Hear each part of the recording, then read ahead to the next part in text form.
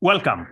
I usually say that the Russian Revolution and the establishment of the Soviet Union is the most important event in the 20th century. So this is a century where major things happened: the First World War, Second World War, the Holocaust, many things. Man went to the moon.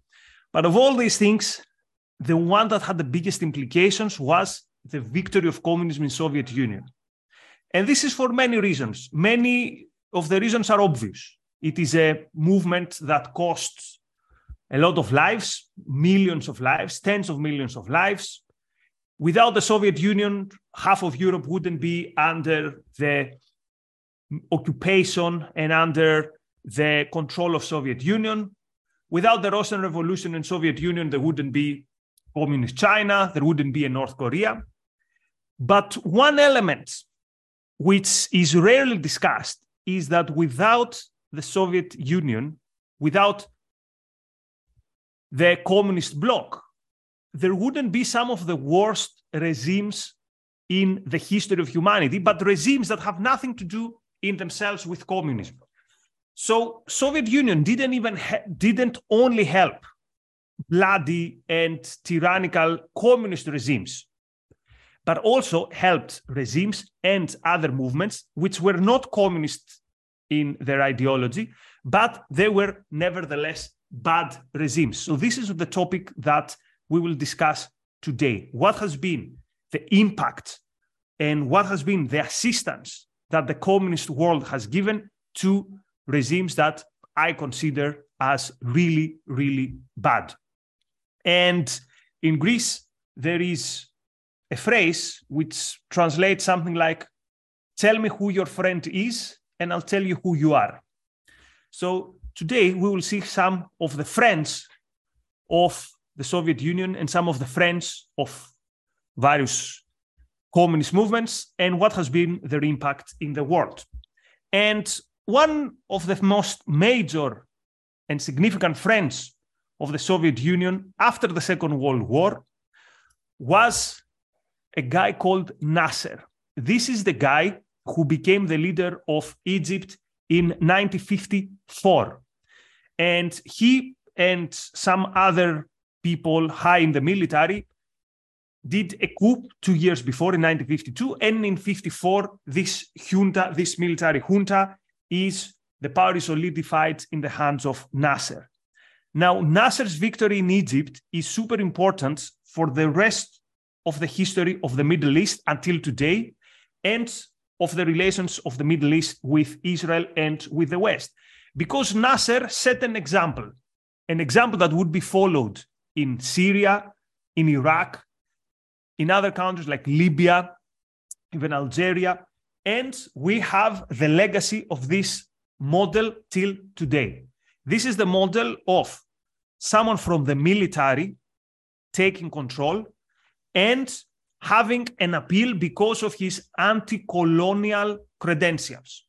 So remember, all of these countries in the Middle East, they used to be colonies. They used to be colonies of the West, of the UK, of France. So these people come to power and they make two claims to legitimize the regime. The one is, we are for independence. And the second one is, we want to destroy Israel. We want to destroy Israel. So Nasser in Egypt, the other Ba'ath parties, Ba'ath was a nationalist and socialist movements in Syria, in Iraq, and in Syria they're still in power. In Iraq they were in power till Saddam Hussein collapsed. So someone will say, okay, what has this got to do with Soviet Union? Where there would be no Arab nationalism without Soviet Union. Because once Nasser comes to power and turns Egypt from a constitutional monarchy to this quasi-socialist, quasi-fascist, quasi-military dictatorship regime, he gets significant help from Soviet Union. So in 1955, remember, in 1948, we have the first war between Israel and the Arabs. 5 Arab states, including Egypt, attack Israel the moment Israel declares its independence, and their armies are crushed. Israel declares and manages to achieve victory. So one of Nasser's promises is, I will destroy Israel. So you have someone who within 10 years, less than 10 years after the Holocaust, comes to power and says, one of my main goals is I will destroy Israel. Destroy completely. And one of the other things he does very quickly when he comes to power is he liquidates all opposition, including communist opposition. So if you're a communist in Egypt, you end up in prison, even worse, you end up in the torture chamber. And the Egyptian prisons from the time of Nasser till today are one of the worst places you want to be. Notorious for horrible torture. Same with Syria, same with Iraq. So who is the patron of Nasser? Soviet Union. In 1955, Soviet Union and Nasser signs the first treaty according to which he would get guns through Czechoslovakia, which back then was in the communist bloc. So notice something here. Notice how amoral, or maybe you want to say immoral, the Soviet foreign policy is. They support a guy who came to power via military coup. They support a guy who has thrown the communists to the torture chamber. And they support a guy who has gathered thousands, according to sources, of Nazis who flew Europe, and they found a very hospitable place in Egypt. And also someone who has done other sorts of... he expelled whole ethnic communities, including the Greek community from Egypt. And this is a guy that the Soviet Union says, this is going to be our friend. So they help Nasser, they arm Nasser, and therefore within some years, Egypt again has aspirations to attack Israel. Between Nasser coming to power and between the first major war against Israel in 1967, we have in 1956 the Suez Crisis, where Nasser nationalizes the Suez Canal, which was back then controlled by England and France. He feels the power and he feels that he can do anything he wants, again, because he has the backing of Soviet Union. So Nasser loses militarily in the Suez Crisis. The army, the combined army of Israel, England, and France easily beat Nasser. But because of the threat of Soviet Union, the United States rush to England and France and they say, step back, how do you dare attack Egypt? We'll find a solution with the canal. And therefore, Nasser manages to nationalize the Suez Canal and he claims an internal victory. He becomes very popular with the protection of Soviet Union. So you can host Nazis, you can throw communists to the torture chamber, you can have a policy wanting to ethnically cleanse the Jews from the Middle East, and Soviet Union gives you their help. But it becomes worse, because within some years, in 1967, Egypt, Syria, and Jordan go for round 2 in their attempt to destroy Israel. Notice, by 1967, Israel has a very small border. So there's no West Bank, there's no Gaza Strip. So the wars from 48 till 67, the goal is to throw the Jews to the sea. And this war is sponsored by Soviet Union. And what happens in 1967? Before the Arabs attack Israel, Israel preemptively attacks, the famous 6-day war, and Israel manages to completely destroy the Egyptian and the Syrian and the Jordanian army. But while the war is still on, while Egypt is obliterated to the point that Nasser thinks that he has to resign, Soviet Union goes to Nasser and says, don't worry, we are here. We'll be back. We will help you and you will build your army And next time, there's going to be another round of your war against Israel. So before even the war is over, Soviet Union starts sending new weaponry to Egypt. In the first months after the war, the Soviet Union sends an amount of help to Nasser, which is difficult to fathom. We're talking about tens of thousands of tons of military equipment. And its satellites, for example, East Germany also sends thousands of grenades, of guns. And basically they train, imagine, they literally train a country to say, go and attack Israel. Go and attack Israel. And they manage, within some years, the destroyed and defeated Egyptian army becomes again strong and gets in a position to be able to attack Israel. So without Soviet Union, there is no Egyptian imperialism. Without Soviet Union, Egypt in 1967 would say, okay, we took our lesson, we'll stop messing up with Israel. Instead of that, for years we have the so-called war of attrition, where there's a low-level war between Egypt and Israel. And in 1973, we have the Yom Kippur War. Egypt again going on a full-on war to destroy Israel. And again, Egypt loses, this time only with Syria. All these lives, the Yom Kippur War costed 20,000 lives, Israelis, Syrian, Egyptians. All these wars would not have happened but for the sponsorship of Soviet Union to Nasser. Again, a guy who was not even a communist, a guy who had thrown the communists to torture chambers. Always with the thugs, always with the bad guys. Now, by the way, I was reading today something on Nasser by Jacobin, the leftist magazine. There's nothing there about his legacy of wanting to ethnically cleanse, to exterminate, to throw the Jews to the sea. Their only criticism to Nasser is basically he was not communist enough.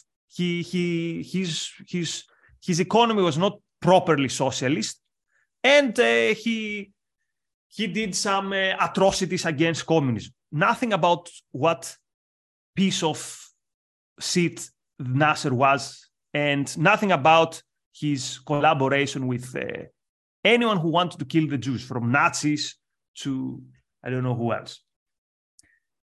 But this was not, so Nasser and the thuggish regimes of Syria or of Iraq, but mostly of Egypt, was not the only bad people that Soviet Union helped and the communist world helped.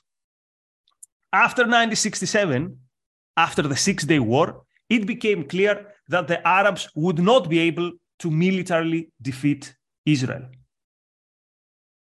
But they had another weapon, and this new weapon was terrorism. So today, when you hear about terrorism, when you hear about hijackings, when you hear about taking hostages, you think about Islamists, right? You think about Al-Qaeda, you think about this type of groups. And yet, the teachers, the professors of terrorism were not Islamists. The professors of terrorism were leftists. Leftists in the aftermath of the defeat of the Arabs in 1967. And who were their sponsor? Their sponsor was the Soviet Union, but also leftist movement in Western Europe. So the leader of the Popular Front for the Liberation of Palestine, before that, let me set the context. So the biggest grievance of Arabs against Israel before 1967 is that Israel existed. But after 1967, they create the narrative that there is this different, there's this separate Arab nation, the Palestinians. And after 1967, after the war, Israel occupies the West Bank and Gaza. Why? Because these were areas from which the Arabs used to attack it. And now the narrative is not that we want to throw the Jews to the sea. The narrative is we need to liberate these areas because there is this distinct nation, the Palestinians. So Nasser in 1964 creates the PLO, the Palestinian Liberation Organization. And in 1968, he brings to Moscow in Soviet Union a guy called Yasser Arafat and says, this is the leader of the Palestinians. Let's baptize him as the leader of the movement. So parts of the Palestinian movements included many leftist Marxist-Leninist organizations, the most prominent of which the Popular Front for the Liberation of Palestine. This was led by a guy called George Habas, and he said the following words. He said, quote, "To kill a Jew far from the battlefield has more effect than killing hundreds of Jews in battle. To kill a Jew far from the battlefield has more effect than killing hundreds of Jews in battle." In other words, terrorism is the way to go. We cannot defeat Israel in the battlefield. We can defeat them in the streets, in their own houses. So we're going to put pressure to achieve what we want, which is an as small Israel as possible, so that then again we can go back to the goal of throwing them to the sea by a campaign of terror. Who is the big sponsor of this campaign of terror? You guessed it, the Soviet Union and its allies. So let me bring you some examples of this terror campaign. Notice a campaign targeting explicitly civilians. The whole point of this campaign is we target civilians. So in May 1972, we have one of the worst terrorist attacks in the history of Israel when you have 3 members of a group called Japanese Red Army. These are some crazy Japanese communists, mostly famous not only for the attacks they did to other people, but of how they treated with people within the group that they had internal differences. They used to, according to some sources, bury them alive. According to other sources, they would tie them in trees and let them freeze to death. So these crazy people got the support from groups which had the support of the Soviet Union in attacking Israeli targets. And in May of 1972, they attack the airport in Tel Aviv. And they open fire and they kill 25 people. 25 people. Who organized this attack? The Popular Front for the Liberation of Palestine. Who is the sponsor of the Popular Front for the Liberation of Palestine? Directly KGB. So the guys who were running the Popular Front had a direct line with the leader of KGB. Back in the day, it was Yuri Andropov, later became the leader of Soviet Union. September of 1972, we have perhaps the most famous terrorist attack in history before 9/11, the attack in Munich Olympics, where a group called Black September, which is basically people from the PLO that Arafat didn't want to do it in the name of the Palestinian Authority, so he created a signature, another group. So they massacred 11 Israeli athletes. So this attack is sponsored, it's actually supported, not sponsored, supported, gets logistical support on the ground in Western Germany. By whom? By a group called Revolutionary Cells. That was a communist group, a terrorist group. Again, getting logistical support from Eastern Germany. So basically, the idea is any Jew anywhere is fair game. Attack the Jews anywhere. Let me give you another example.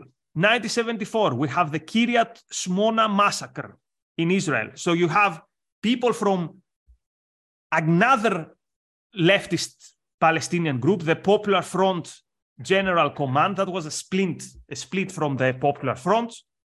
They attack a small town and they kill 18 people, 11 of them women and children. Some of these children are killed by being thrown from a balcony. How can you do this and then claim that you have a legitimate cause? Well, you can do this if you have half the world whitewashing you. So listen how the official newspaper of the East German communist regime described that attack. Again, this is an attack where some people infiltrate Israel, go to a random small village, start killing mostly children, and throw some of them in the balcony. Here is how it was reported. It's a very short paragraph in Eastern Germany. Quote, a group of partisans who were stationed on Israeli territory occupied 2 buildings in the settlement of Kiryat Shmona near the Lebanese border. They seized a group of Israelis as hostages and demanded the release of 100 Arabs in Israeli prisons. Here comes the interesting part. As a result of an exchange of fire between the partisans and Israeli troops, more than 20 Israelis were killed or wounded, and 3 of the partisans were killed. So something happened, shots were exchanged, and 20 Israelis were killed or wounded. We never hear that most of these were children. We never hear that they were thrown from balconies. We never hear that the terrorists executed them with machine guns. So you can be the worst piece of scam in the world. You can literally kill kids. This was not the only time where Palestinian terrorists killed children. But you have the whitewashing machine, which is the world communist movement that can support you and can whitewash you whatever you do. And I will finish with one last example because it actually signifies the completely lack of any moral compass that communists had in terms of who they would support. So the criteria for the Soviets to help you, the job interview would go something like that. You'd say, I hate the West and I hate Israel. And the Soviets say no more, you're hired. This was the story with one of the most deranged terrorists in the history of terrorism, a guy called Carlos the Jackal. He's still alive in a French prison. So Carlos the Jackal was alias name for a Venezuelan called Carlos Ramirez. Most people know him from one of the most impressive terrorist attacks in history, which was the kidnapping of many OPEC ministers from countries that produced a lot of oil in 1975.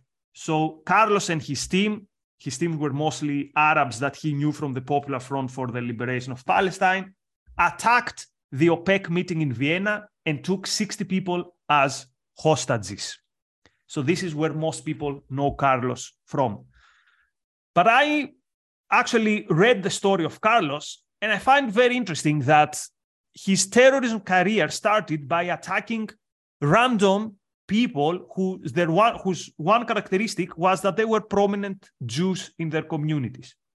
So Jewish businessmen. So if you were a Jew, you were fair game for Carlos, again in the name of solidarity for Palestine.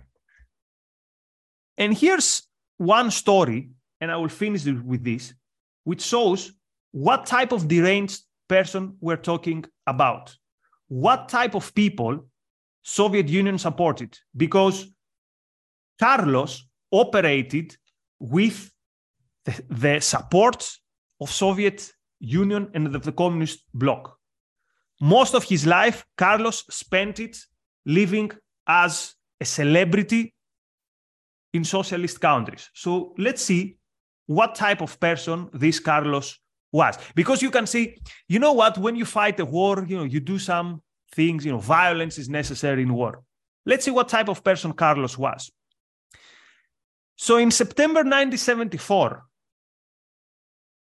there was an incident in Netherlands where members of the Japanese Red Army, these crazy terrorists who did the massacre in the Israeli airport, they had another group, and other members of the same group had occupied the French embassy in Hague, in Netherlands, because they wanted to release one of their comrades who was in France.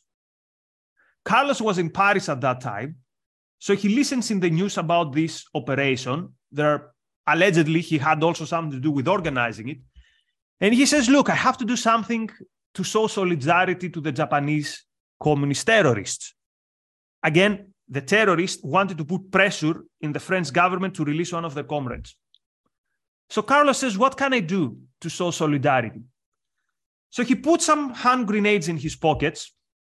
He goes to, imagine a shopping center. The shopping center has a balcony. Usually the shopping centers have like 2 levels. There's a balcony and then there's the ground floor. Carlos goes to the balcony. He looks below. There's a restaurant. He takes the hand grenade and he throws it to random people in the restaurant. And then he turns and leaves. The hand grenade lands close to a couple who was just strolling. It explodes. It kills the guy. It severely wounds the woman. There's one more person killed, and there were 2 children that were maimed for life. The one completely lost its hand. This was Carlos, the idealistic revolutionary. Carlos was only caught in the 90s. Why? Because till then, he had the support. As long as the socialist bloc existed, he would go and hide and find weapons and money in socialist countries. Actually, Ceausescu, the socialist leader, the communist leader of Romania, used Carlos also as a hired gun. He would say, go abroad and kill these dissidents or attack these dissident groups. So this was the type of people that Soviet Union supported. This is the type of people that Western communists supported. This is the type of people that many in the left lionized as freedom fighters. So the more of a thug you were, and if your credential was, I want to kill Jews, I want to inflict damage to the West, you are good to go to cooperate and get very generous support from the Soviet Union and its allies. And I want to end with one thing. Many people have the misunderstanding that the powers to be in the communist countries were power lusters who just wanted to rule people, to have money, to live a good life. And they were just like your average dictator. I think this is not the case. I think the leaders, for example, of East Germany and of Soviet Union were serious altruists, with whatever this term means in the way that Ayn Rand described it. They really believed that stuff. Why would East Germany spend so much money, crazy amounts of money, in supporting all sorts of terrorists abroad? Because they really believed that there was a battle in the world and it was us versus them, and whoever was fighting my enemy, we help them. Why did Soviet Union, there's this misunderstanding that Soviet Union had all these satellite states because they wanted to absorb sources or wealth or whatever. It was the opposite. Soviet Union was losing money by helping all these people. And yet they did it. They did it because that was their ideology. And what exactly was their ideology? Here is where I'm not sure. And if you can help me in the comments, I would really appreciate if you help me to understand this. Why would Soviet Union help these terrorists? At some point, we know by reading the archives, Soviet Union realized that Israel wouldn't be destroyed. So their line was, we want no war, but nor do we want peace, because that's how we can play a role in the area. So it's sometimes I think it's distraction for distraction's sake. Other times I think, I don't know, maybe they had geopolitical reasons to be there. But what is certain is that they also took a significant cost by supporting all these thugs. So maybe, I don't know, this was a match made in heaven for them. The thuggish regime and the thugs. A country which used terrorism against its own population for decades, supporting terrorism abroad. Anyway, so this was the topic today. Again, any thoughts, particularly for today's topic, are more than welcome, because what you watch today is one of the themes of my talk this year in Ocon. My talk in Ocon is the left's war on Israel. And I'm not sure where to start and where to finish with this. This is such a big topic. And today it was just one small area. But if you have any thoughts, like what are the philosophical takeaways? What does this story teach us? So I think I have a very interesting story here, but I'm not 100% sure, like, what does this story teaches us specifically? So I'm more than happy to hear your suggestion or comments in the comments. So just also say a big thank you to Walter and a big thank you to Bonnie for your support.